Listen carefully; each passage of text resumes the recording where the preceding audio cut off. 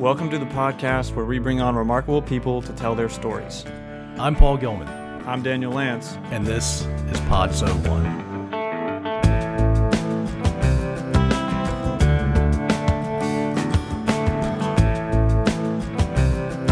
Our guest this week is accomplished restaurateur Joe Carroll, the mind behind several Williamsburg, Brooklyn mainstays, including barbecue joint Fête Sau and St. Anselm Steakhouse.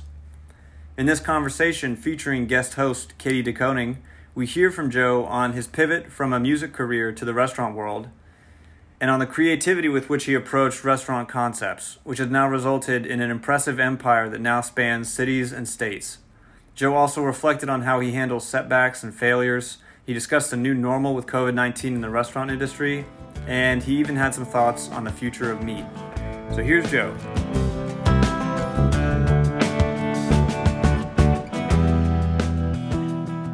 So growing up in Dumont, that's North Jersey? It is. It's in Bergen County. It's, roughly 10 or so miles north of the GW, George Washington Bridge. And probably roughly the same distance to the New York State border. So we're kind of sandwiched between the city and the state. Which is kind of cool on many levels. Sure. You know? Yeah. That's exactly how my wife describes where Dumont is. It's X number of miles away from the GW Bridge. She says that every time. Yeah. Yeah. It's probably the simplest way for anyone who just has a general understanding of the area to know where it is. So growing up there, are you always in New York City, like high school? When you go out with friends, you go to the city, or nah? I was a lot. And so my entire family are from the city. My parents both grew up in the Bronx.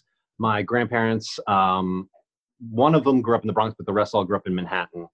And then moved to the Bronx when they got married. So yeah, my family goes back to New York City for pretty much as far back as I know. I mean, obviously they at some point came from England, Ireland and Italy, but they've been, many generations in the city. So growing up, I had a lot of relatives still, not in Manhattan at that point, in the Bronx and in, some areas like Pelham and stuff that, right outside of the Bronx into Westchester. But, so we would go in all the time. And my parents were also pretty cool about taking me into the village and, downtown a lot. And they enjoyed it too. So as a kid, they would take me in quite a bit. And I was always attracted to it. I always gravitated towards it. I was always excited by it. It was pretty, very exciting as a kid to come in and the buildings and the people and the energy and all of it.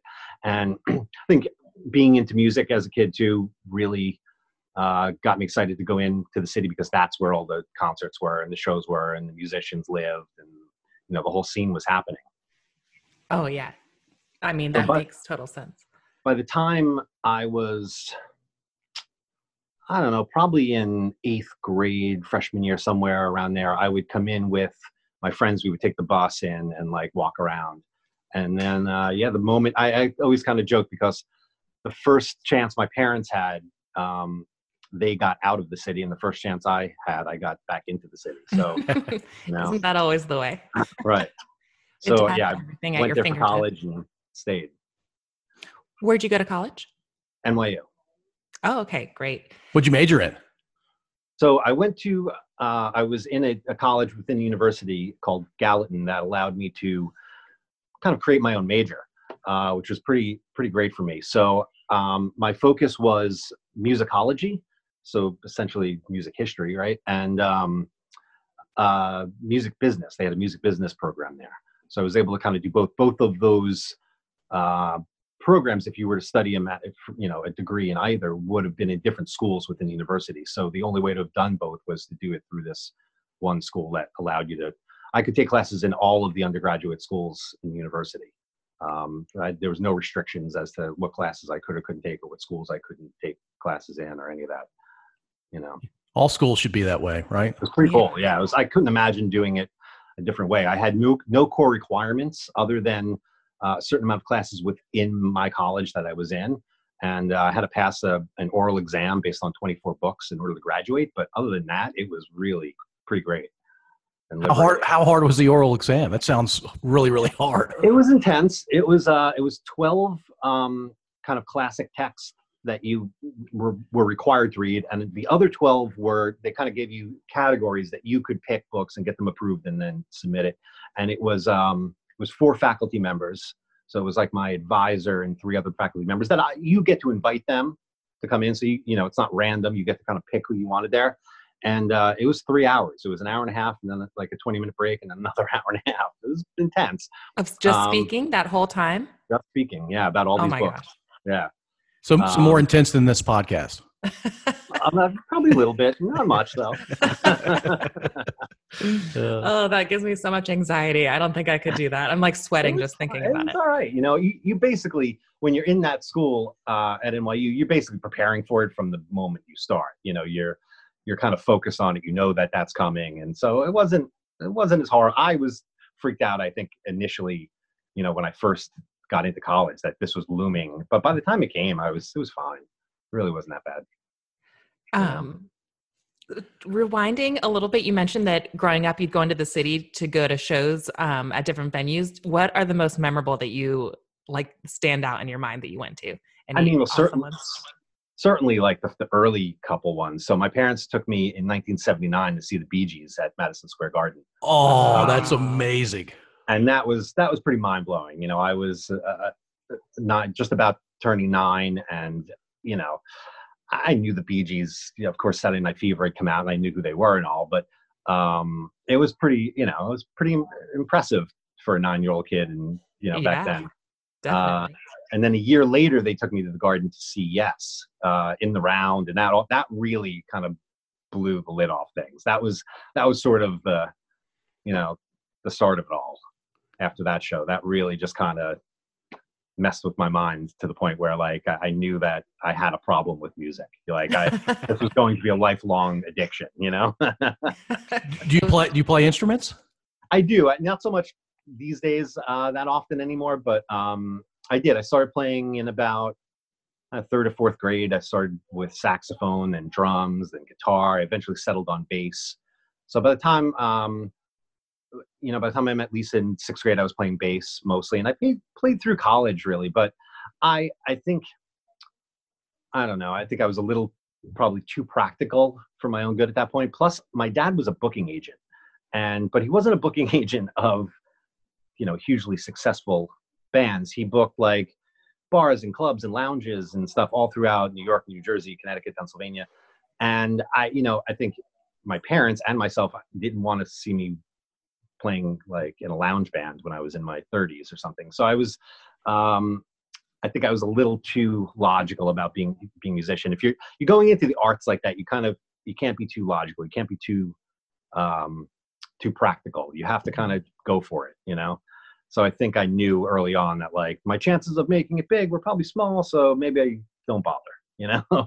Yeah. And that's why I gravitated towards the business side of stuff. Cool. So explain what you kind of did like in the back end of things. In the music business? Yeah. So mainly I worked for about a decade in the industry, and for the majority of the time I worked for a trade magazine called Hits Magazine that are still around today. But at the time back then, they were a very powerful magazine. These magazines, there's a handful of them, and they came out of an older kind of function. They were called reporters. And what they would do is they would weekly report new sales figures and ads at radio. So any new songs that were getting added at radio and their positioning. So they were kind of the original charts, but really not for the public, for the industry. But this was done by picking up the phone and calling radio and calling retail and asking, what's selling? What did you play this week? What's on your playlist? What have you added? So it doesn't take much to realize how corruptible that is. And that's where, you know, the whole payola thing comes from. And it really came down to relationships. And these people were being paid by the record companies for their relationships with program directors at radio and people at retail to then sort of funnel that money through to them to say or do the things that they needed said and done. Billboard magazine by the late 80s, I think, had kind of started with these other companies two ways of going about this in a much more legit fashion. One was called SoundScan, where the product at retail, when it would be scanned with the barcode, would register. So it'd be a little bit more difficult to fudge. Although it did get fudged, people would go in after hours and just scan over and over and over cases of whatever they needed scanned. At radio, even to this day, everything that gets played at radio or on MTV, although I don't think MTV actually plays videos anymore, but back then they did, has a digital fingerprint. So whenever it gets played at radio, it gets tracked in a computer as to, you know, what song, at what station, at what time, and what market, all that stuff gets logged. So that's called BDS, Broadcast Data Systems. So that made it a little more difficult by the 90s to really mess with stuff and fudge these numbers. So by the time I got there, that end of the business had stopped a little bit, not completely. I worked a lot with Sony Music at Columbia Records, and you know, anytime a program director was having a baby, that new baby monitors got shipped out, and you know, Sony Electronics would always get shipped out, and PlayStations and all that stuff. So it was a little more subtle form of it, but it still happened all the time, you know.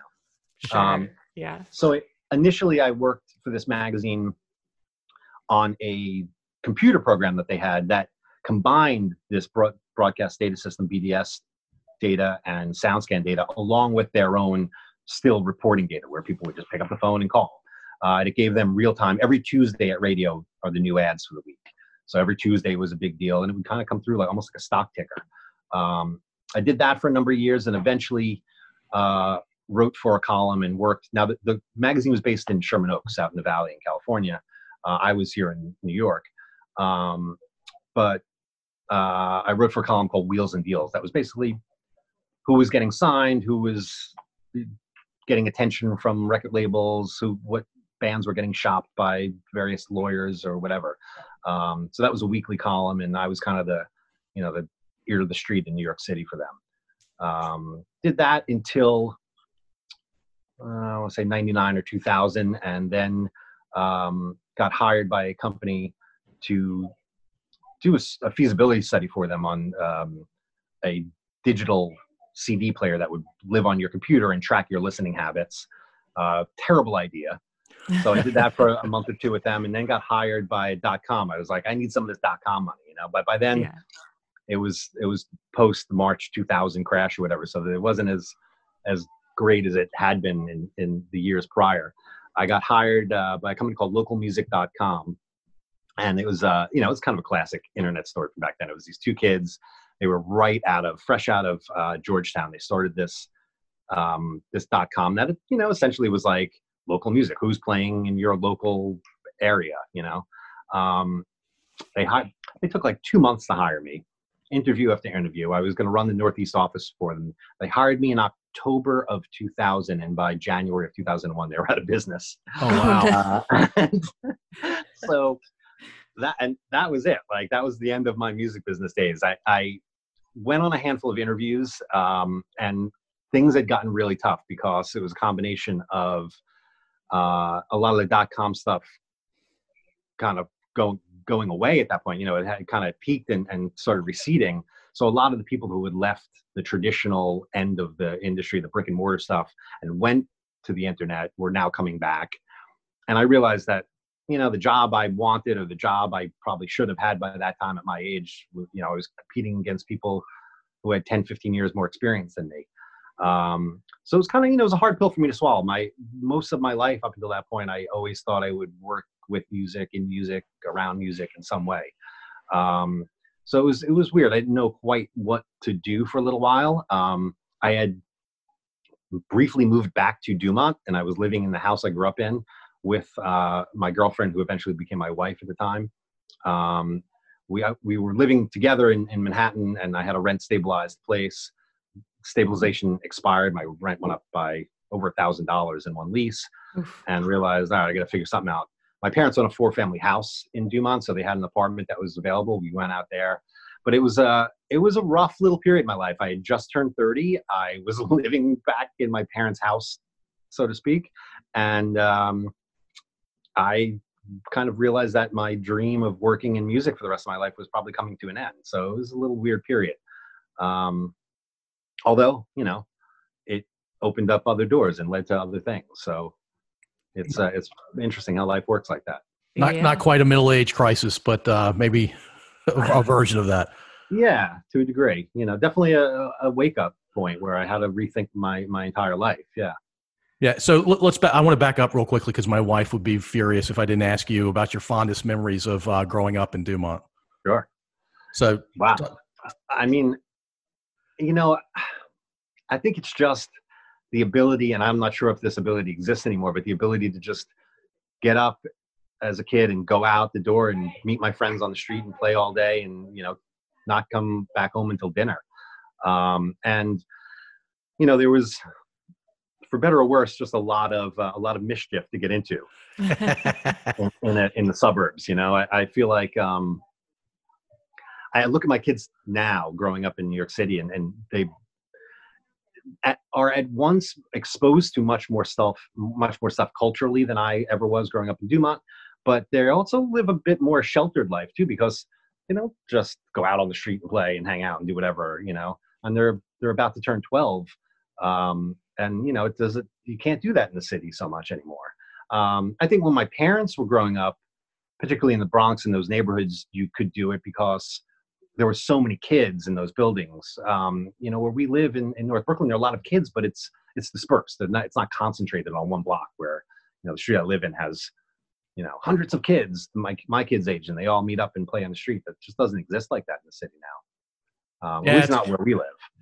Yeah, and 24-hour news, social media scares every mom and dad out there too. So yeah, that's a part of it, and also just the entertainment part of it, where kids are, they're not as apt to just go out and hang out on the street and play with their friends. I mean, I think if we all grew up with a phone or an iPad in our hands, we probably would have been doing the same a lot too. I'm not sure we would have gotten out as much. Mm-hmm. Yeah, that's absolutely true.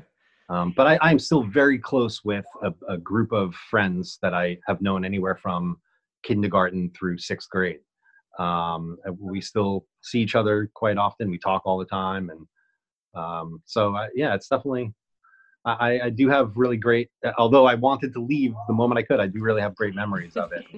Had a great time growing up there. Yeah, my recollection, since I'm married to a woman from Dumont, is it was 2 square miles. And it was very square, and it just seemed like a fun place to grow up. But not too exciting, but also not boring or bad in any way. No, it was an interesting town, a very densely populated town, 2 square miles, but probably 30-something thousand people. Oh, wow. I mean, Jersey's the most densely populated state, and Bergen County is the most densely populated county within that state. So it was intense.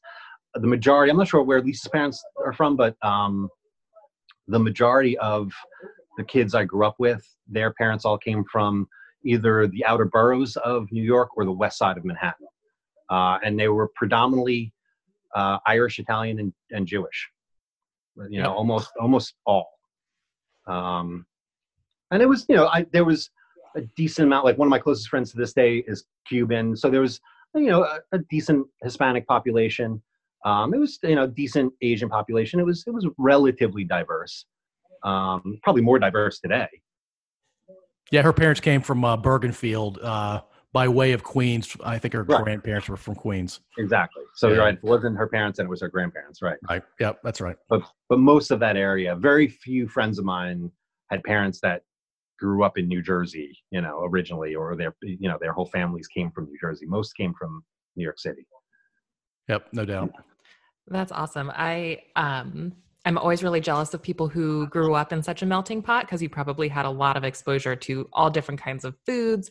I mean, just different religions in general. I'm from a very small town in Virginia where we don't have any of that diversity. So it's like to think I lived in New York City for a few years. And when I would meet someone that said they grew up there, I couldn't comprehend that. I'm like, wait, so you were raised in New York City? It didn't seem like anybody, it couldn't soak in. Yeah. It's pretty wild. Yeah. Even my mom. So my mom is of Italian descent. She grew up in a pretty dense Italian neighborhood in the Bronx. But her best friend as a child growing up was Jewish. So my mom picked up, some dishes and stuff from her girlfriend and her girlfriend's family. So I grew up eating things like matzo brie and whitefish and stuff like that, certainly my parents weren't Jewish at all, but I think just those things, just like a lot of Italian dishes became New York food. It wasn't looked at as a different ethnicity. It just became part of the New York canon of food. And everyone knows it and appreciates it, no matter what your specific background is. If you came from New York, you know all that stuff. You ate at delis all the time. You ate pastrami sandwiches just as much as you ate spaghetti and meatballs.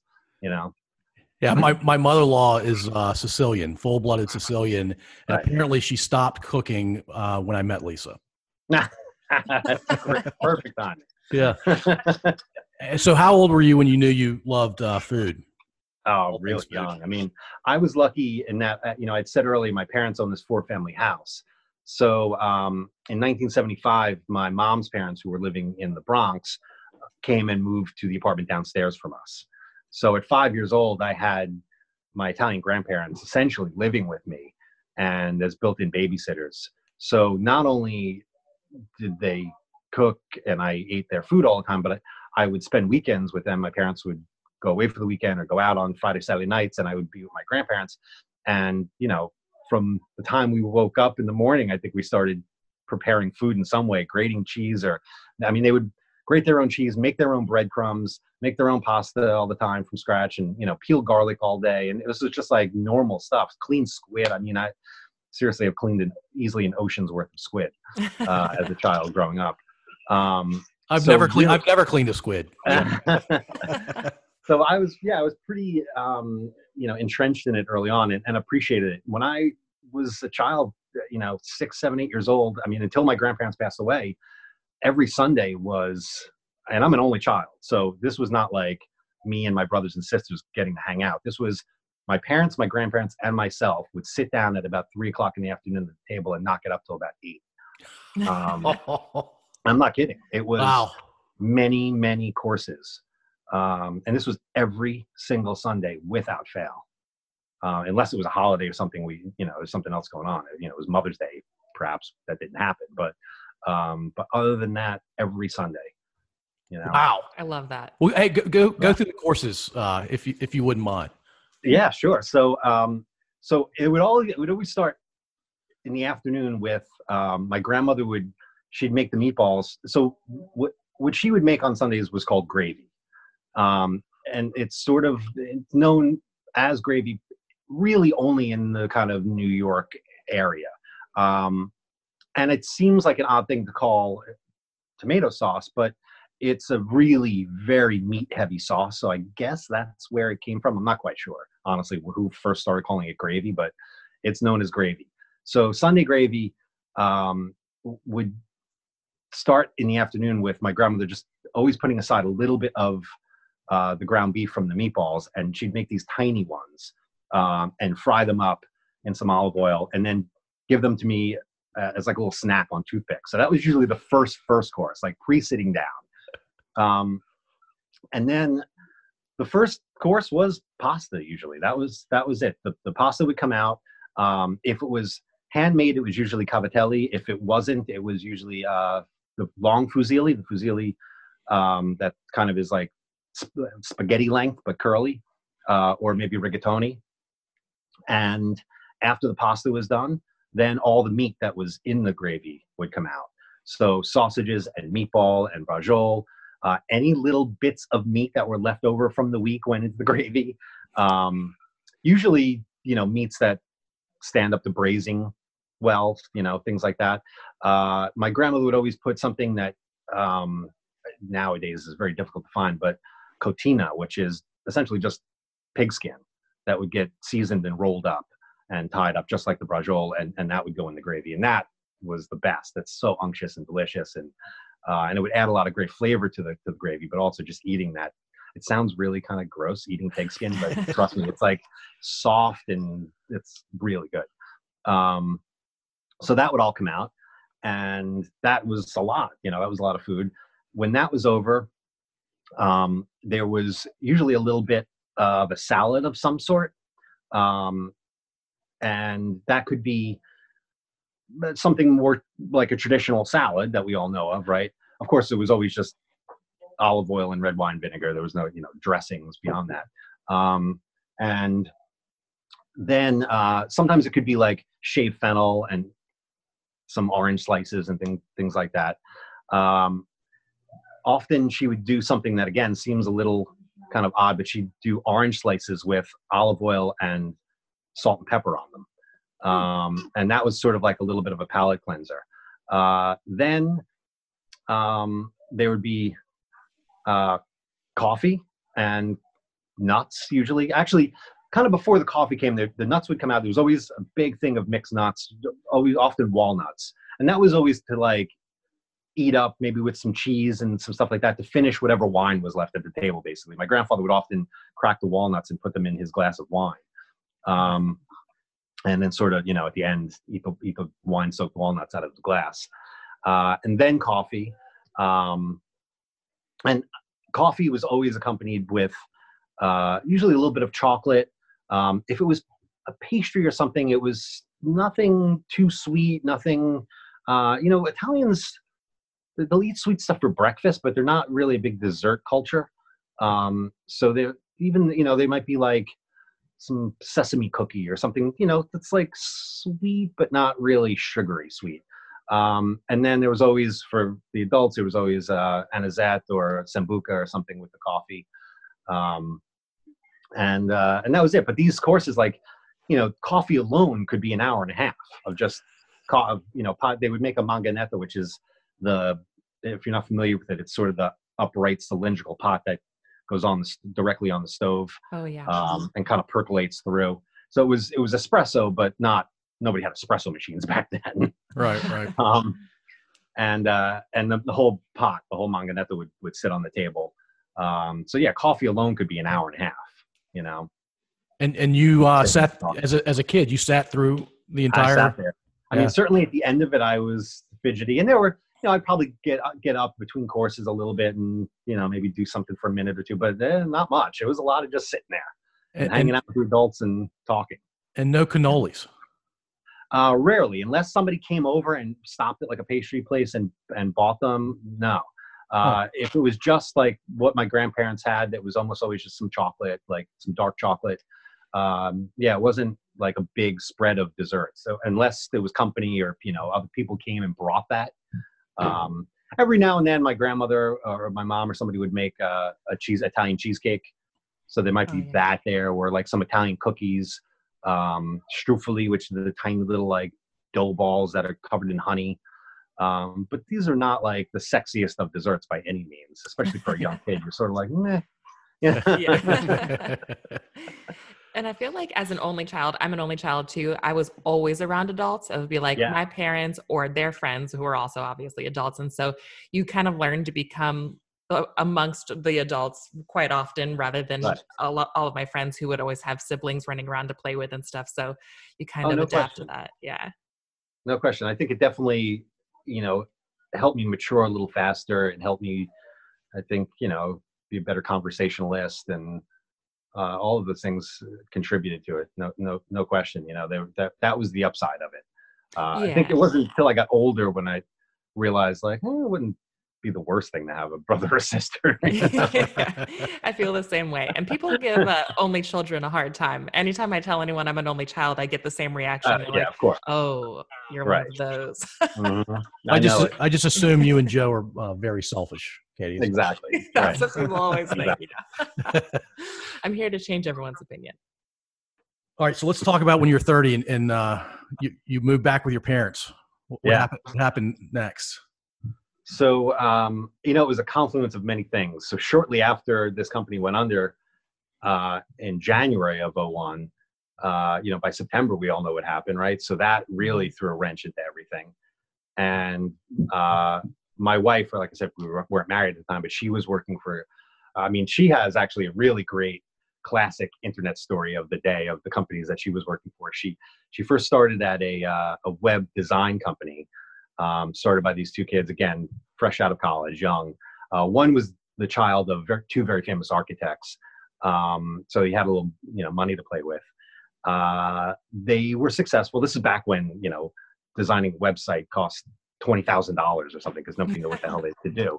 Yeah. And but then, they made a lot of really dumb mistakes. They were about to get bought out by a much bigger company in the UK, and they stopped getting new work because they figured, we're on the road to Easy Street. We're going to get bought out for all kinds of money. And then the dot-com bubble crashed, and they retracted the bid. And now all of a sudden these guys were, kind of stuck with a lot of debt and no income, and the company went under.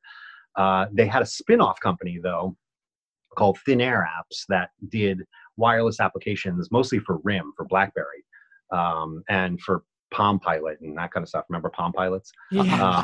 I do. I don't think the other two do. I do. I've read about them. So that company, that was another great situation. So she was a controller for the company. She went when the web design company went under. She was brought over to the wireless applications company. They were given an offer by Palm, actually, for, I don't know, something like $20-something million to get bought out, and these guys turned it down, thinking, "Oh wow! In a few years, we're going to get triple that." Post September 11th, Palm wound up buying them for something closer to like $12 million, and it was like barely enough to cover their debt. Wow! So just like classic, .com stories. So anyway, she was now out of work, getting great unemployment because of sort of like what's going on now. The government was, giving all sorts of extra unemployment benefits.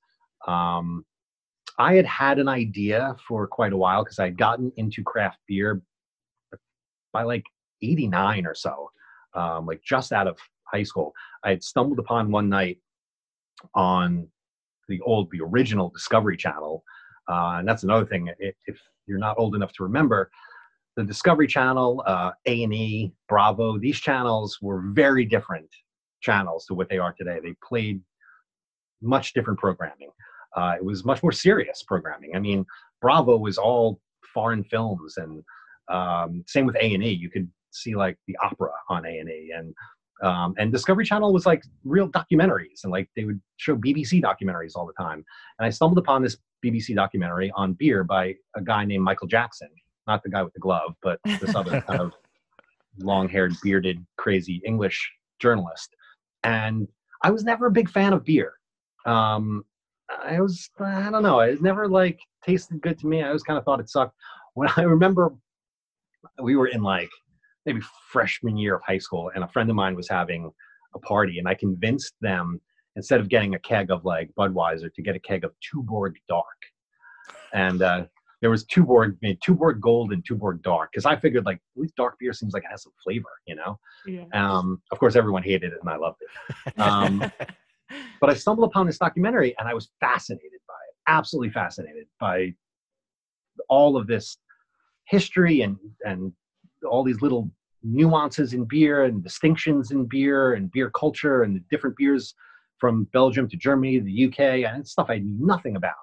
And anytime I kind of get excited about stuff like that, I don't do it in half steps. I'm always like full on, like anything I can possibly get my hands on. I want all the information immediately. And that's kind of how I took to beer. I went to the library, got every book I possibly could on beer. Homebrewing was kind of a little bit of a thing, but it was still fairly obscure. You still really had to search out places that you could buy homebrewing equipment and supplies from. There was this one place in Manhattan, in Soho, that I went to, called Milano Labs, that I wish was still around, because you walked into this place and it was absolutely like time machine going back into time. It was incredible. This like kind of old spice store that was like, looked like it was out of, the mid 19th century. And I started homebrewing.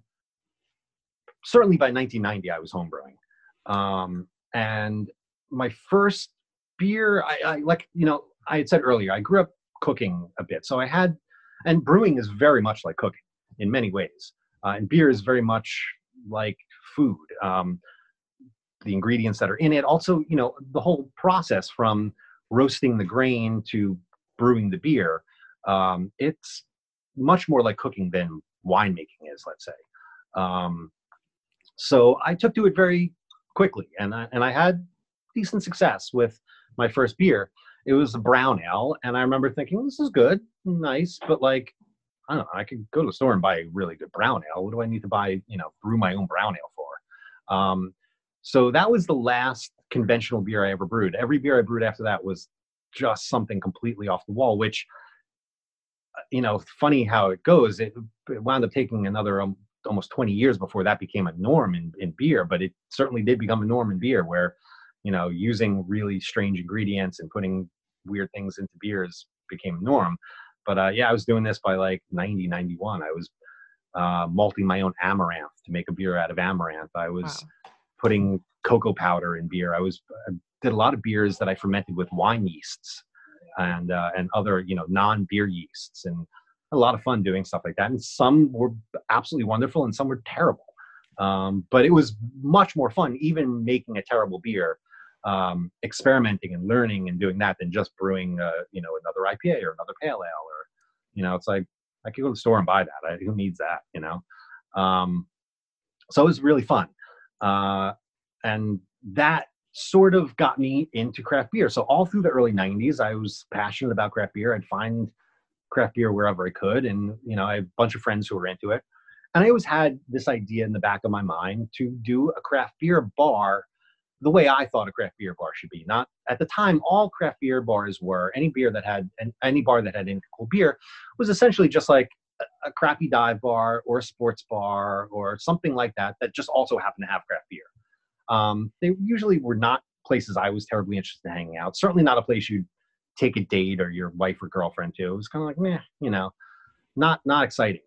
And when I first went to Europe and saw these kind of beer cafes in Belgium and places like that, I realized, well, this is how it should be. This is much more sophisticated, much more serious approach to it. And it treats beer with a little more reverence. And I felt like great beer should be treated the same way great wine or great anything should be treated, not be a lesser class citizen. So I had these ideas for how I would want to do a beer bar. I'd want it to be a warm, cozy, inviting space. I'd want it to be fairly well lit. I'd want there to be some good, interesting snacks, and I'd want to keep the beers at the right temperature and serve them in proper glasses, not necessarily the branded glasses that the breweries do for advertising, but a glass that's going to show the beer best, mostly wine glasses. But honestly, I was in music. I knew nothing about it. I never ever worked in a bar or restaurant in my life at that point. So I had very little knowledge of what that would be. And I thought, maybe this is something I'll do when I retire. I'm in my 60s or something. Maybe I'll open up a little craft beer bar. Well, fast forward to post September 11th. My wife and I are both out of work, not knowing what the hell to do. And I decide, money was cheap at the time, as it is now, right? They were kind of giving loans away pretty easily, tons of credit cards.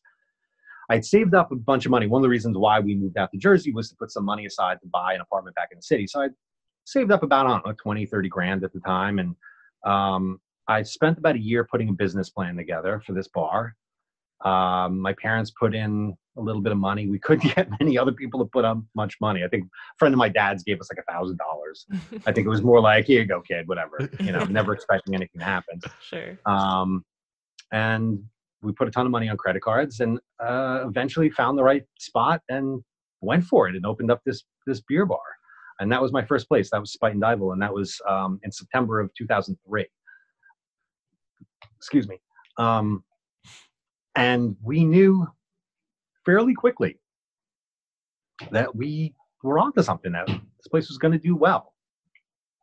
And that sort of is how everything kind of got started. That's awesome. Were you serving food? Or was it just beer? We do. So we have to, in New York State, as probably a lot of places, you kind of almost always, depending on, now there's a lot of different liquor licenses in New York State that you can have, but almost all of them require some sort of food be served. So at the very least, you needed to sell potato chips or pretzels or something. We did something at the time, which I rarely ever saw. We did charcuterie and cheeses and some really interesting pickles and things like that. Now that's commonplace, but at the time, very few places were doing anything along those lines. And it's fun. It's funny to think in a relatively short period of time how, something can go from seemingly groundbreaking to sort of like boring. You were ahead of the times. Yeah, I mean, to a degree, yes, no question. And we were certainly ahead of, timing and luck have a lot to do with all of this, and I think life in general. And, though there had been this craft beer movement, like I said, starting in sort of the late 80s, early 90s, it had faded away by the end of, by the turn of the current century. It was there, but it had become like, in the background, just kind of on simmer. And there was just, kind of the beer geeks that were into it, and that was that. So we definitely timed it a few years ahead of what became now the current insane beer culture that we have today. So we were lucky in that sense. We definitely were ahead of that curve, no question. That's fantastic. What is your favorite beer to this day? Like, if you're going to have a beer, what do you go grab? I would say 9 times out of 10, it is probably a really great German Pilsner. Okay. Because it's the most pleasurable drinking beer just to drink a beer. I generally, and I would say this wasn't true when I first got into beer, and I have a little bit of a theory as to why this happens. But, when I first got into craft beer, I gravitated to the complete other end of the spectrum of anything that I would have known resembling beer prior to that, right? So everything I knew of beer growing up was sort of Miller Lite, right? That kind of thing. So I wanted barley wines and stouts and things like that.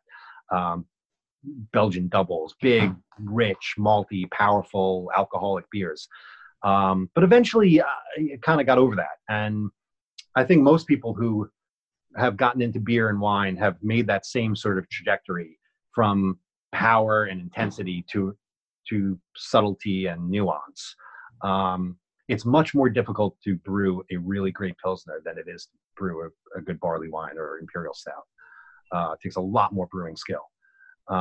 Nothing to hide behind. No hops or alcohol or, malt sweetness or any of that to hide behind. And, let's face it, I generally, people would ask me this question when I was working behind the bar all the time. What's your favorite beer? And so much of it is, what time of day is it and what time of year is it? Sure, honestly, is it 4:00 in the afternoon or is it 4:00 in the morning? And is it, January or July? I'm going to reach for a different beer in all different cases. So that has a lot to do with it. But I would say, generally speaking, it's on the lighter side. And I like low alcohol beers. I like, I definitely like sour beers, things that have like some good acidity to them, because that's kind of the quenching quality. Mm-hmm. I've always been a huge fan of lambic, traditional lambic, real lambic. We've always been, major supporters of true lambic beer. So that's generally my favorite stuff. All right, before we leave beer, do you have a favorite Hefeweizen? Funny thing is that's probably my least favorite type of beer. That's my favorite. Really interesting. Yeah. It's something, and it's not the wheat. I like wheat beers. It's the yeast in particular that those wheat beers use. To me, there's a flavor, a kind of clovey kind of quality that I don't love. It's probably the beer I would drink the least, and in my life have drunk the least. So you have a very sophisticated palate. I do not. No, look, it's a very quenching beer and people love it. There is a beer by George Schneider, a German Bavarian brewery, called Schneider Edelweiss, which is the closest beer to the original Oktoberfest beer. And it's a bit hoppier but German hops, not American. So it's not, when I say hoppy, it's not going to taste like what we think of as hoppy beers now. But I would say that's probably my favorite of them, if I had to pick one of that style. I'm writing this down, Joe. Okay. Taking notes. Yeah. Schneider Edelweiss. Got it. Next time we do a podcast, I think we should all have one. We should. Well, we're sharing this one. We'll share it's all good. I want to taste it too. So, I don't really know anything about beer, so this is enlightening for me. So, Joe, you're at the beach right now. Are you at the shore? I am, yeah. And do you live in the city or do you live in Jersey? I live in the city. I live in Brooklyn. Okay. Oh, so you live, okay. Got it. What part of Brooklyn? In Williamsburg. Actually, I'm kind of right on the Williamsburg-Greenpoint border in North Brooklyn. Okay. I lived in Bed-Stuy for a few years, like 2012 to 2013, 14, and then lived in Clinton Hill for a while. And then the last year that I lived in New York, I lived in Staten Island, but I tend to leave that part out, the forgotten borough. Nice. Staten Island. Nothing like taking a ferry to work every day, especially when it's 8 degrees outside. I'm sure. It wasn't Wild. too bad, though. Yeah. That's a rarity. I got to say, like, to not be from Staten Island and move to Staten Island, that doesn't happen much. That's a very small percentage of the people who live in Staten Island. Yeah, I get that a lot. And it was for a guy, and it didn't last long. And then after that, when the relationship fell apart, I think it was a mix of I live in Staten Island, my relationship just fell apart, I'm moving back to Virginia. And so I just left. So funny. As fast as I could. Yeah. No, I think if I never moved to Staten Island and I stayed in Brooklyn the entire time, I think I probably would have stayed in New York a lot longer. But I think that was the beginning of the end, Staten Island, which should maybe be the motto for Staten Island. Yeah, at the beginning of the end, no question. It's interesting because of rents in the last, 20 years. So many people that I know now who have moved to New York for the first time immediately moved to Brooklyn. For me, Brooklyn was where you went to after you lived in Manhattan for a long time, or, something like that. So I lived in Manhattan for a decade before I ventured out to Brooklyn. But yeah, now you move directly to Brooklyn. Nobody goes to Manhattan anymore. It's just too expensive. And it's also, quite frankly, like not where the cooler stuff is happening anymore. Right. Yeah. It happened for quite a while. So much great stuff about Brooklyn.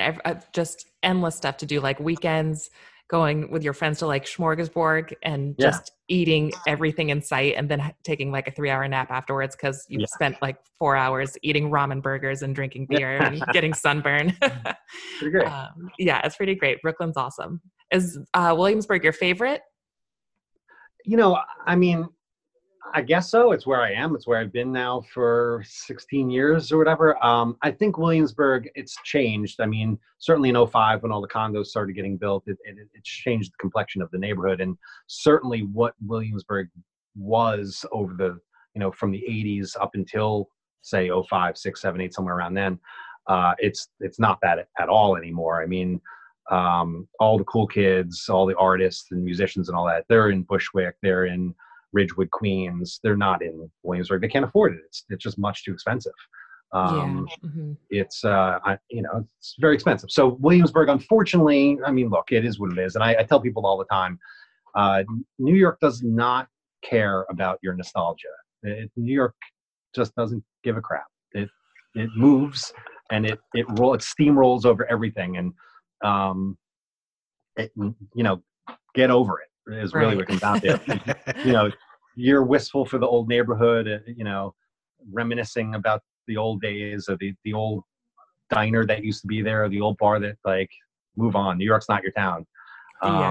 New York just doesn't care, man. Money is what drives New York, and all else has to succumb to that.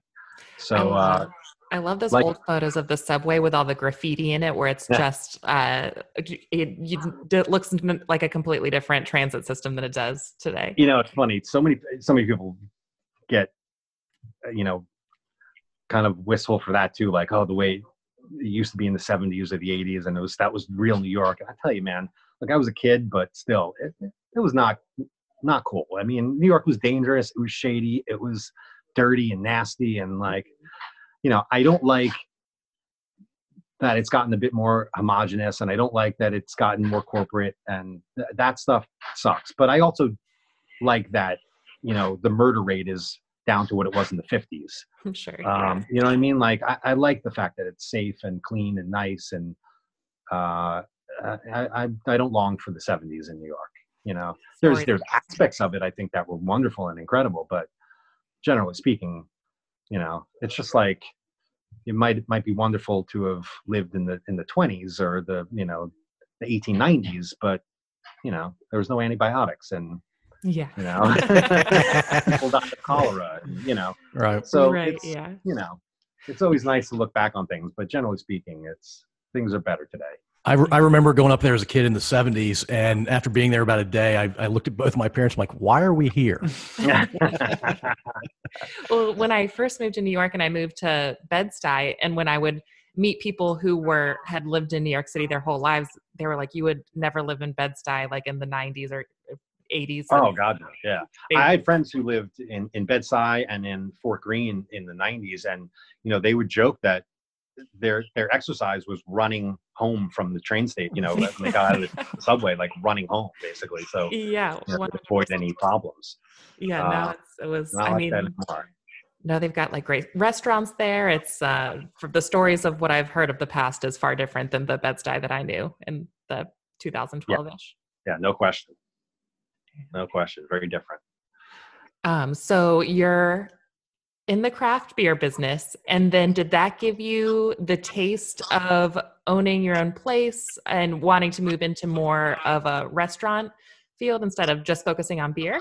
Yeah, I think, as I said earlier, I didn't have a background in the bar restaurant business. So I, for better or worse, was able to avoid some of the, I think typical pitfalls that people who are either, a maitre d' or a chef or somebody like that and opens their own places fall into. So I wasn't there working. I mean, I worked behind the bar of my first place for the first 3 years because, I had to in many ways, but I wasn't compelled to be a bartender. I wasn't compelled to be a chef or anything like that. And I didn't have experience doing it. Although I knew how to cook very well, I was never a chef. I never worked in a kitchen, a professional kitchen. So I realized that, though we were making very good money at the bar, we could make more money if we had more places. And I also got to a point after 3 years, I kind of stopped working behind the bar because I had enough employees. We were doing quite well. And that first year was fun. It was, hey, I'm making a bunch of money and I don't have to work. I get to do whatever I want every day. And then kind of got boring.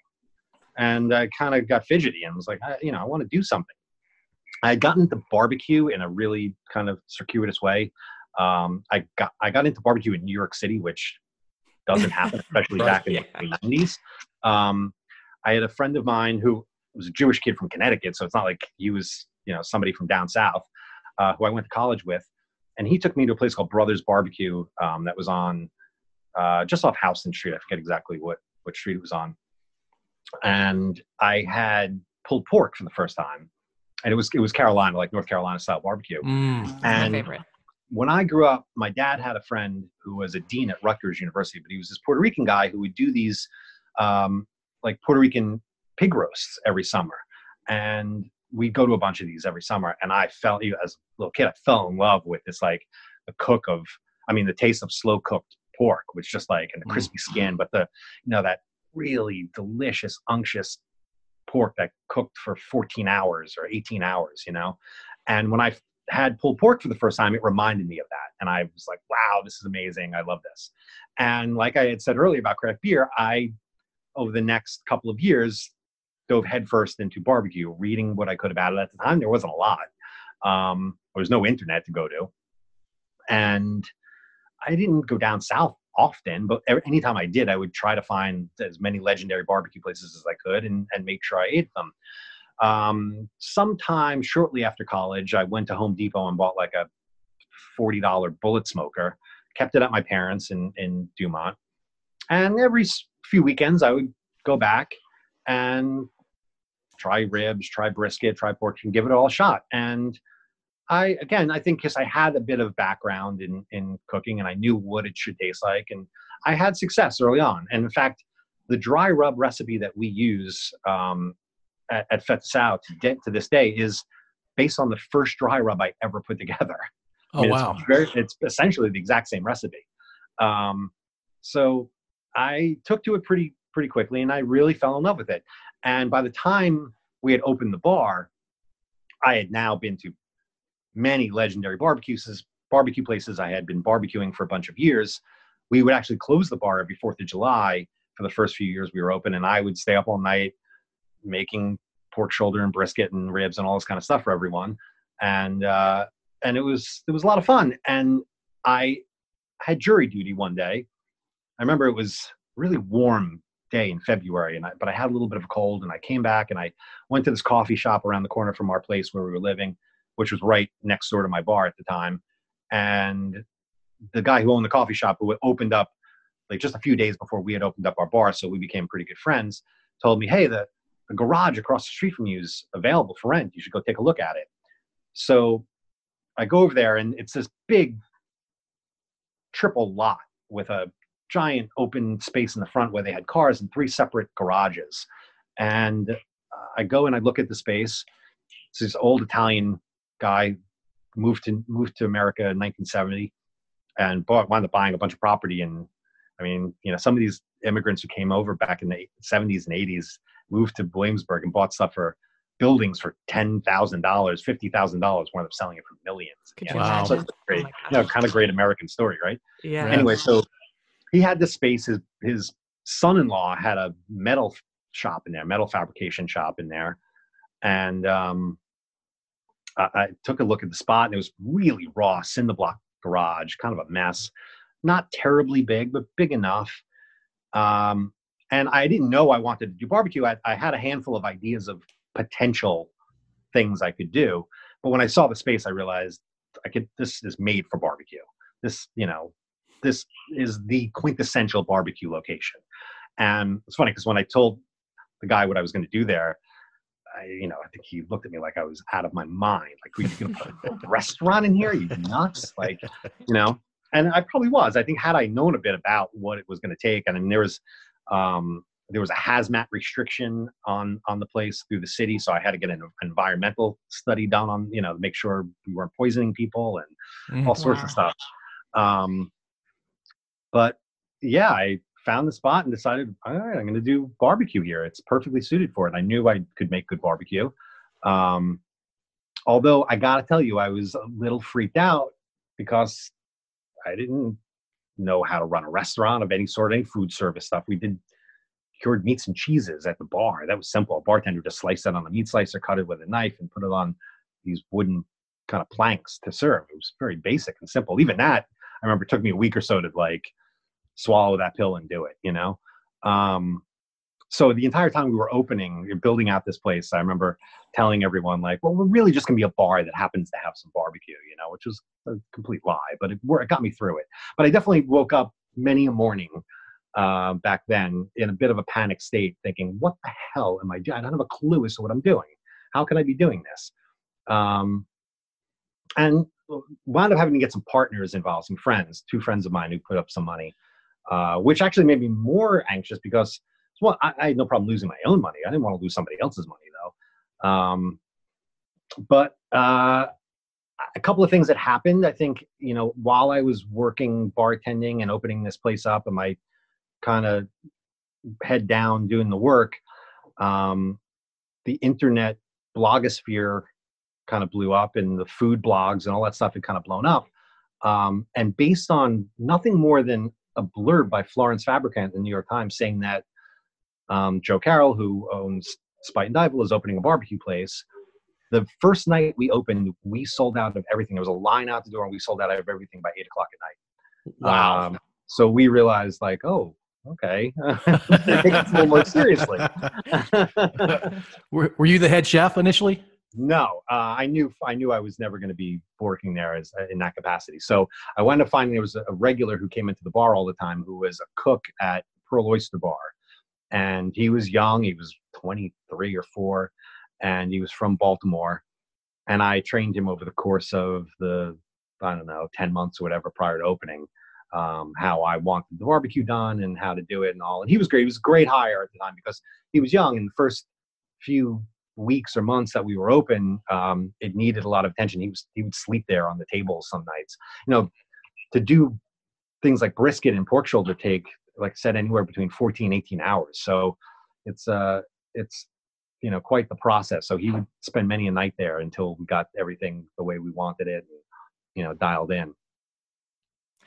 That's incredible. I actually, when I lived in New York City, went to Fetzau, and that was probably 2014, and there was still a line down the block. I think I waited for like 45 minutes to get in. Great. And then I got the tray, and my oh my God, I was like, I'll have a half pound of the brisket. And then just went down the line. By the time I sat down at the table, my friends were like, are you 10 pounds of meat? I remember getting like eating pretty much all of it. So it was, I don't think I had barbecue in the couple years that at that point that I had lived in New York. So of course, when I heard about it, we went there immediately. Being from Virginia, barbecue's huge. So it was awesome. Yeah, it was a great experience.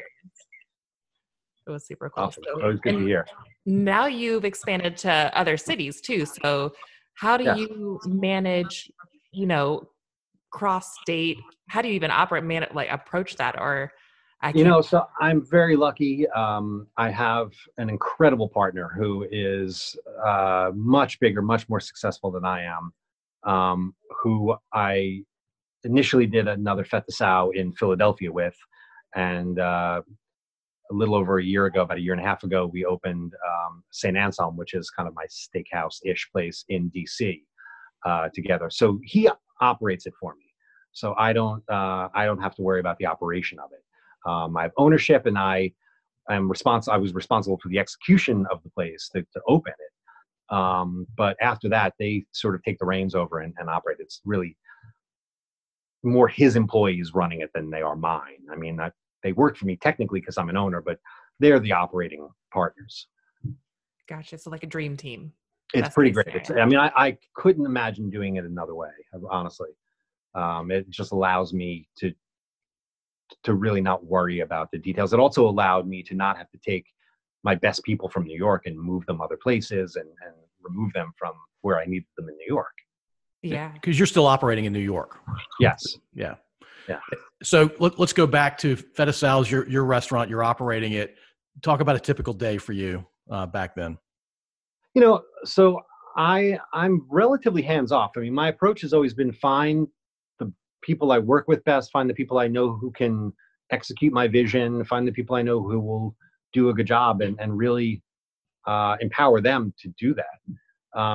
So obviously the first few weeks, anytime I open a new place, it's much more intense for me. I need to be there a lot, and I need to be on top of it. But once things get up and running, honestly, I can go weeks without popping my head into Fête de Sau. Oh, wow. Which is funny because I could often be across the street rather, at my other places all the time and not go into Fête. Oh, wow. Mostly because I hate coming out and stinking like smoke for the rest of the day. But it really, at this point, I just manage my top maybe 4 people, and they really do the rest. And I'm more focused on, new ventures, opening new places, and my normal day-to-day is very easy, unless I'm opening a new place, and then it's nonstop. Then I'm full on, every moment from the time I get up to the time I go to bed, like entrenched in that world, which I love, though. That to me is the best of it. The creation and execution of a new restaurant is, if I could just do that, I would be so happy. Once they're open, I'm sort of not interested anymore. I mean, not that I'm not, but it's much less exciting, much less interesting. Right. Your trend has been going south, opening restaurants. Richmond's just south of DC. Yeah, I think you should put that next on your list. That is true. Such a huge part of your restaurants are the concepts. How do you find inspiration for these concepts? Is it like traveling? You mentioned it's everything. I mean, I'm a great lover of American culture and history, so I really gravitate towards any sort of cultural sort of phenomenon that we've had in this country, food-wise, or sometimes outside of food. But obviously, because I'm in the food business, that's the more important thing to me. And I'm just a great lover of Americana and all of that stuff. I'm also, a fairly creative person. So to me, that's what gets me excited and gets my juices going. And that's what, once I get an idea, man, I can, sit and just sink my teeth into that and really flesh it out. And I'll draw inspiration from anywhere and everything I possibly can, no holds barred. And, sometimes it's based directly on something I may have seen or experienced. And other times it's, some weird amalgam of different ideas that I've put together, and, and sometimes it works and sometimes it doesn't. you know? And it's sometimes, though, I'll be honest with you, and this is maybe a weird thing to hear someone say, but I am often just as happy to do a new place that fails as I am to do one that succeeds, because it's, like I said, it's the doing it that is exciting to me. So I've had a handful of failures, and I'm not happy that they failed, but I was happy to have been able to at least execute that project or that idea and see it come to life. Yeah, and that, yeah. So that to me is great and exciting. And I've actually probably left a fair amount of money on the table over the years by not following the money, but just following my creative instinct and what was going to make me happy instead of what was going to make me richer. I probably should have opened many more Fête de Sals shortly after we opened the original one. But to me, that I wasn't interested. It was boring. I just did that. Why do I want to do it again? I want to do something else I haven't done. So I didn't. And, I probably didn't make a lot of money that I could have had I done that, but so be it.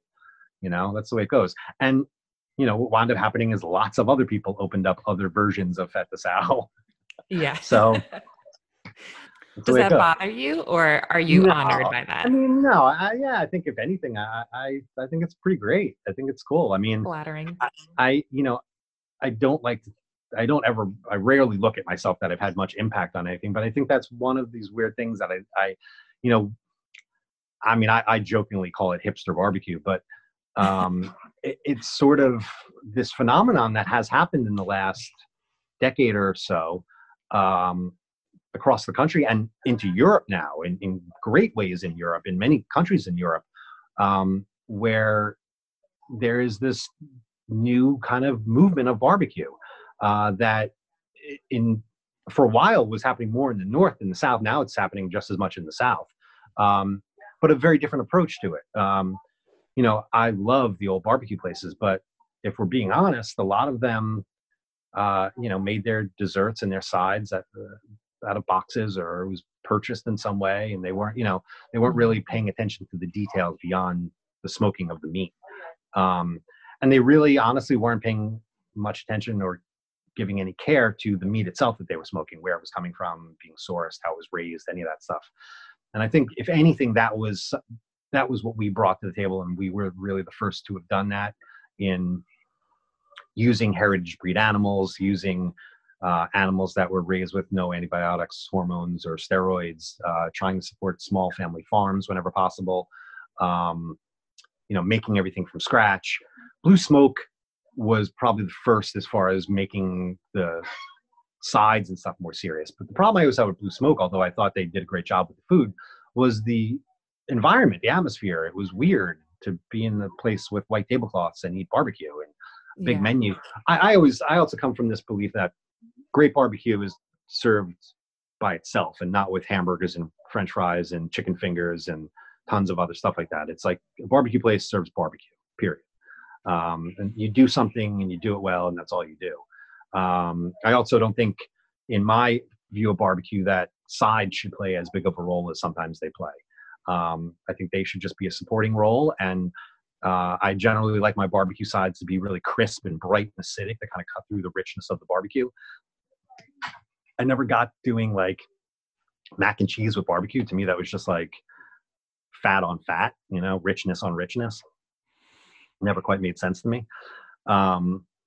So, we've definitely had a bit of an impact on that whole world. There are at least half a dozen barbecue places in London, and I don't know that would have existed if we didn't do what we did, how we did it, when we did it, all that kind of stuff. Now, somebody else probably would have come along and done it anyway.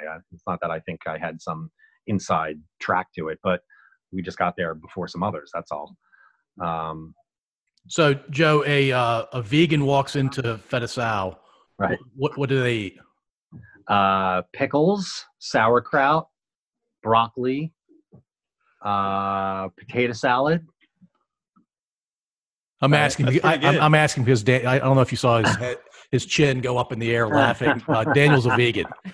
Gotcha. Yes, sir. Well, I got to tell you, especially early on when I was there more often, it was not uncommon for people to stop me while they were there eating and telling me that they had been vegan or vegetarian for X amount of years, and this was the first meat they had eaten in, a decade or 5 years or whatever it was, and how much they loved it. Daniel and I are coming to Feta Sal in Brooklyn, and he's gonna have meat for the first time in years. If I were ever to give up the vegan lifestyle, I think I would do it in a manner like that at a place like that. So. There you go. Nice. Well, I'm not sure what made you become vegan, but certainly the provenance of the meat we carry, should help quell some fears if that's part of it. So, the meat we serve at all my places is, very strict protocol. And we will never veer off that. We actually were asked to do concession at the Barclays Center, where the Nets play. And that was a very interesting process because I got to really learn why, a hamburger costs $17 when you're at a baseball game. But at the end, we couldn't make it work because the meat we purchase is simply more expensive than commodity meat. And the sandwich, like if we were to do a pulled pork sandwich, it was going to be honestly $22 or something. And they said, look, we just can't do this. Can you use commodity meat? Then we'll get it down to a reasonable price. And absolutely not. Yeah. No way. So at what point did you make that decision? Because that's a tough decision to make, because if you follow the money, it would make more financial sense to just use commodity meats. Yeah, honestly, it came down to this. I don't want to eat commodity meat, so I would never serve someone else commodity meat. It's that simple. I struggle enough with the impact that cattle in particular are having on the environment.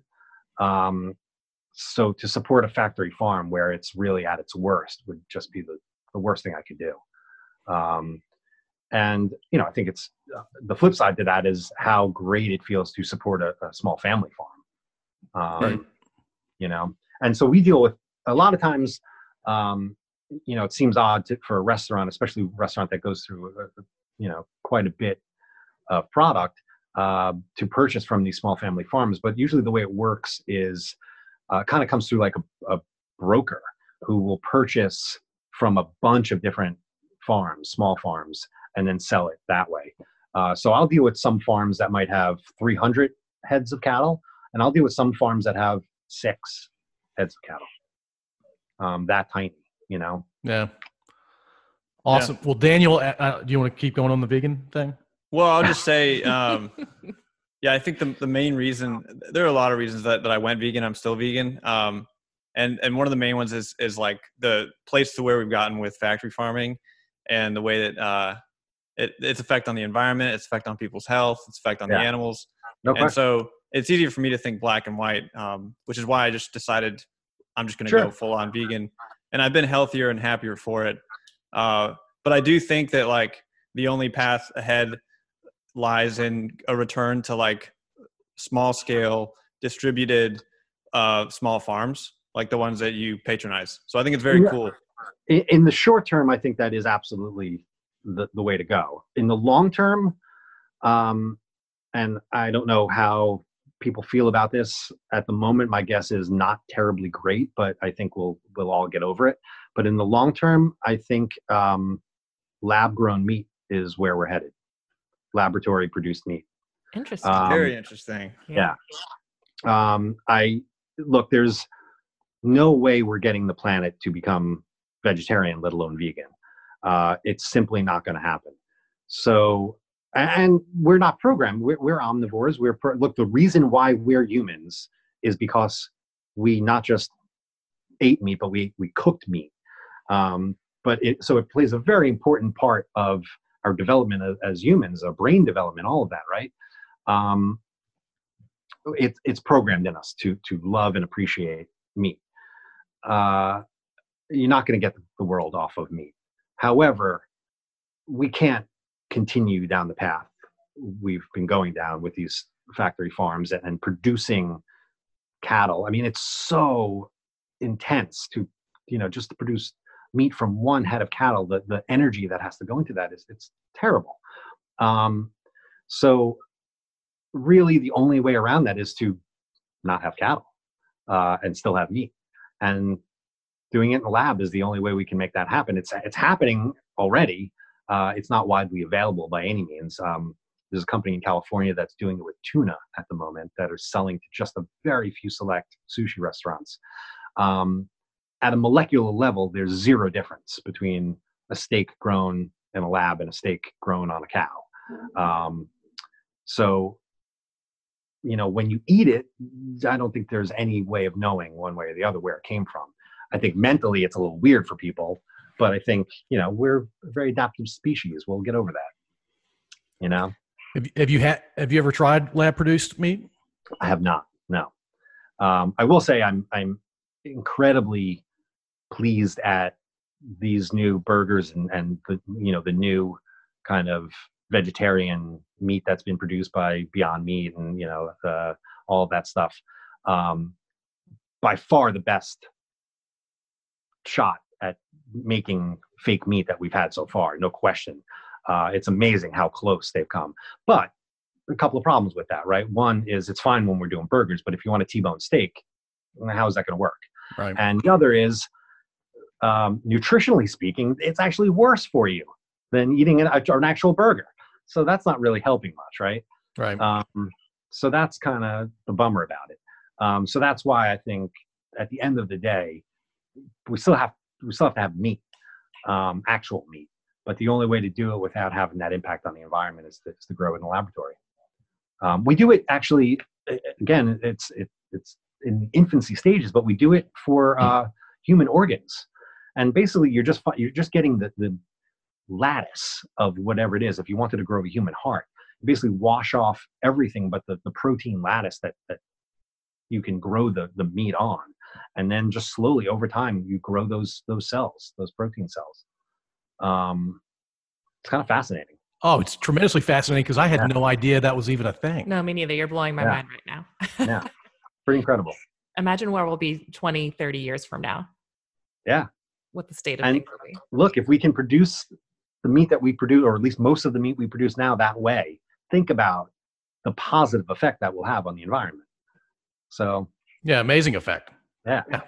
Huge. All right, so there's no way to easily transition to this. We ask a question of most of our guests in every episode, and since we haven't heard a lot from Daniel, I'd love for Daniel to tee it up.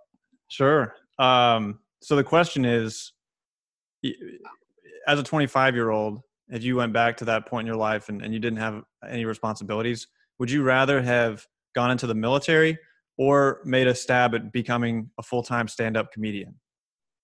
No question, I would have made a stab at becoming a full-time stand-up comedian. I can see that. Yeah, I can see that too. Scare the shit out of me, but not as much as being in the military. That's great. There's not a lot of guests who say that. Mostly everybody says military. Really? So yeah, you're one of them. No, I would rather you amputate both my thumbs than me going into the military. That's a very strong stance. That's the strongest answer we've gotten. Yeah. It might not that I have anything against the military. I'm all for the military. I'm just not for me personally. Right. No, I get it. And one of the differences for some people, and they don't say this, maybe you can join the military and you don't really have to think that much. If you're a comedian, you're thinking all the time. Mm-hmm. Yeah. And you have to set yourself up for pretty, embarrassing failure pretty often. And it's you do. There's no question. You have to be okay with failure, and you have to have a thick skin. I think I have a pretty thick skin. I think growing up in Dumont contributed to that thick skin. And I'm okay with failure. I think. Look, that said, I think having success prior to failure helps. I think it's a lot easier to get through the failure when you know you've been successful in the past. But I feel like in anything you do, if you can't be okay with failing, sometimes you're gonna struggle. You're gonna have a hard time. You're never always going to be perfect. It's impossible. No matter what you are or what you do, you're gonna fail, and you gotta be okay with that.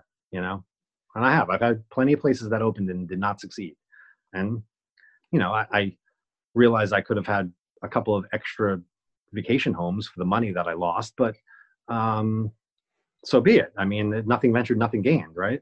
Right. That's right. Yeah. What's your best lesson you learned from failing?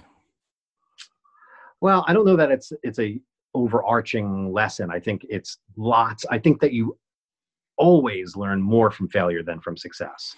And so I had mentioned earlier that I never worked in the bar or restaurant business. Not completely true. My only experience ever was for about 4 months in 1999. I was in between a couple of jobs in the music business, and I saw that this restaurant called Belgo was opening up on Lafayette Street, just a few blocks away from where I lived. And I knew Belgo because they had first opened up in Covent Garden in London. And they were a Belgian restaurant that served tons of great Belgian beers. And it was but a very modern kind of setting, and aesthetically great look and feel to it. So I saw they were opening there, and I knew a ton about beer, but I knew nothing about the business, certainly the restaurant business. And I went in and asked for a job and said to the manager, I don't know a thing about bartending, but I know a lot about beer. She gave me a little bit of a beer quiz and realized right away that I did know a lot about beer. And she said, look, perfect. We could use someone like you. We have a lot of very experienced bartenders, but none of them know anything about beer. So that was my experience, my only experience in the business prior to opening my own place, was bartending for this place for 3 months. What made it so good is that they screwed everything up. They made all the wrong decisions. Now, they were from out of town. They were from the UK, first of all, not even American. They came into New York with all this bravado because they had been very successful in London. And I think they had a couple of, like 2 places in London at the time, and I think a place in Dublin by the time they came to New York. And really just came with, guns blazing, thought they were just going to take over the town, and New York had other ideas. They were fairly successful for, the first month or so, and, and the PR machine was in full swing. But it died off quickly. The restaurant actually only lasted about 18 months. But in the 4 months I was there, I learned so much about what not to do in the business. And that helped me more than had I worked there and they'd done everything right, I wouldn't have known what those things were that they were doing right. I wouldn't have been able to know the detail of it the same way. Then when it went wrong, I could see exactly where it went wrong, and why. So that helped a lot. But so I do believe that, failure in many ways can lead to success because you learn the right lessons. So it's never one, at least for me, it wasn't one specific thing. It was always little details here and there, that you just don't make those same mistakes again. True. Great point. So what's it been like the last couple of months being in Brooklyn? Just very macro perspective, not a Feta Sau or you perspective, but just in general. It's been weird, obviously, as I'm sure it's been everywhere. I think the toughest thing for through all of this, I should say, is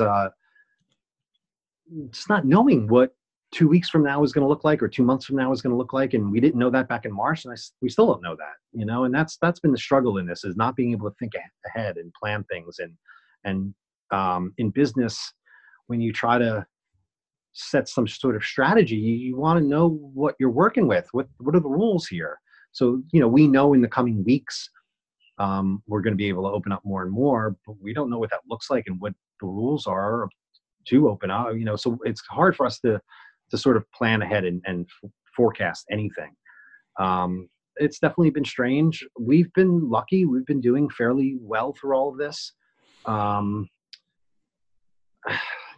like all of us, what can we do? We sit back, we, bide the time and hope it passes and hope we get out on the other end okay, I'm really glad business is doing okay for you guys up there. I assume from afar that things had slowed down to basically a screeching halt. I mean, they nearly had, certainly the first few days when everything happened, everyone was just, kind of scrambling and trying to figure out what was up. And we didn't know what to do, how to do it.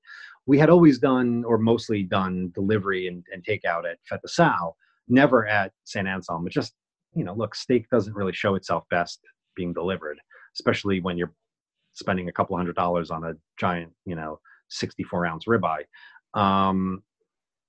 So we, to do delivery there was never an option we never wanted to do delivery there. Plus it's a small place. We were always so busy. We just didn't have the bandwidth to do it. Well, obviously when this happened, we had to rethink things, and it took about a week to get set up with all the delivery apps and all that stuff. But it's been okay. We've been doing pretty good delivery and takeout at both places. My bar at Spite and Dival, the beer bar, has been closed. We just opened this past week for the first time since the shutdown. Just to do what's happening now, is I'm sure it's happening in other places, is, people are coming up and buying stuff at the door or the window, and then basically standing out on the street corner having a drink. Sounds great. And, yeah. And the younger that sort of demographic skews, the more people are doing it. So, the bars that cater to 23, 24-year-olds, they're doing fairly decently. But we've been okay. I wasn't paying my full rent to my landlords initially. I was just giving a portion of what we thought we could, I wanted to give them something, but we weren't paying them everything. Once we got our PPP from the government, that took care of that. So I was able to make them whole again. Going forward, I'm not sure how it's going to look rent-wise with these guys. I think they're going to have to make some concessions. We're clearly not going to be able to do our full business for probably a good handful of months. Who knows if this thing kicks back up again? I mean, that's the problem, as I stated. Like, we just don't know. We don't know if a month from now things are going to be fairly normal again, or if a month from now we're going to wind up being all stuck back home. Right. Yeah. The uncertainty of it all. Yeah. Yeah. That it's so strange, because I'll hear all these, you watch the news and it's very sensational and you're hearing about all these deaths and cases, but then I'll go to the grocery store and I'll have my mask on, of course, but there's more people there than there usually is. And right. I feel, or like there's this hole in the wall Thai place that I'm obsessed with near my house. And anytime before all this happened, we'd go in there, there's maybe one other table besides us in the restaurant. And then once, this all happened, they were doing takeout. So I went to go pick it up, and they just had hundreds of bags of takeout behind there. Sure. Took like 20 minutes to find which one was mine. So I'm thinking, it's so strange how it affects certain things. And they didn't do takeout before. So I'm wondering if going forward, they're like, well, we learned that we do fantastic business takeout, whereas we had 2 tables on any given Saturday before. Mm. Yeah. Do you have a decent idea? Well, it sounds like you probably don't, but do you have an idea what the world will look like a year from now for your restaurants? No idea. But like I said, based mostly on, we just don't know how this is going to play out with the virus, right? Yeah. Or the government for that matter. But I don't know. I don't think, as some people do, that this is going to change how we live forever in many ways. I think that everyone wants to get back to normal. There's no question. No matter where you're from, what you do, everyone wants normalcy again. We're social creatures. So I think that's what's killing all of us the most, is just not being able to be social with our friends and family and everyone, just going out and doing what we do. Right. And it really seems like at roughly the 2-month mark, most people were, no matter how they felt, how freaked out they were about the virus or how much they thought it might've been a hoax, everyone at about 2 months was like, all right, I'm done. I need to see people. I need to go out. I need to live my, and it's true. I get it. It's, for better or worse, there's almost no way around it. It's in our nature. I don't know how it's going to look in a year. I do believe that as long as we don't really break the economy globally, meaning that like this doesn't kick back up again and everyone's got to go back in for another bunch of months, the summer economy gets destroyed. Like, we're certainly teetering on with the economy here. Things could get very ugly if this lasts a lot longer. As long as that doesn't happen, I think things will come back very quickly because everyone wants it to. I think there's going to be a certain percentage of the population that really got their ass kicked in this, and there's going to be no way around that. And that's unfortunate, but that's just how things go. And it's a shame, but if it wasn't this, it was probably going to be something else. That said, most people, regardless of their income, want to get back out and spend money and do things and go to restaurants and go to bars and go to movies and do all that stuff. So I think the recovery should be relatively quick. I see it. Look, we decided to start selling some of those big axe handle ribeyes that we do that range anywhere from, on the low end, in the 30, 32 ounces, on the high end up to like 84 ounces, let's say. Wow.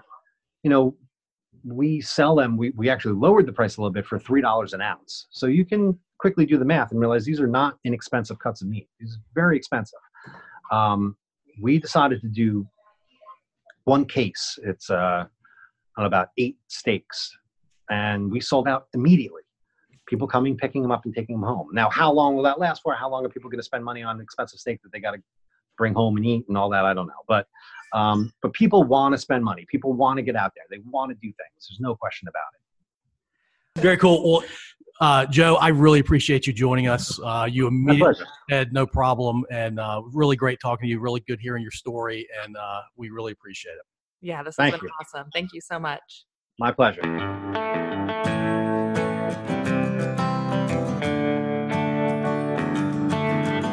If you enjoyed this episode, feel free to subscribe through whichever app you're using. To share your thoughts, head over to our website at podso1.io, and there you can comment on episodes or send us feedback directly. Thanks for listening.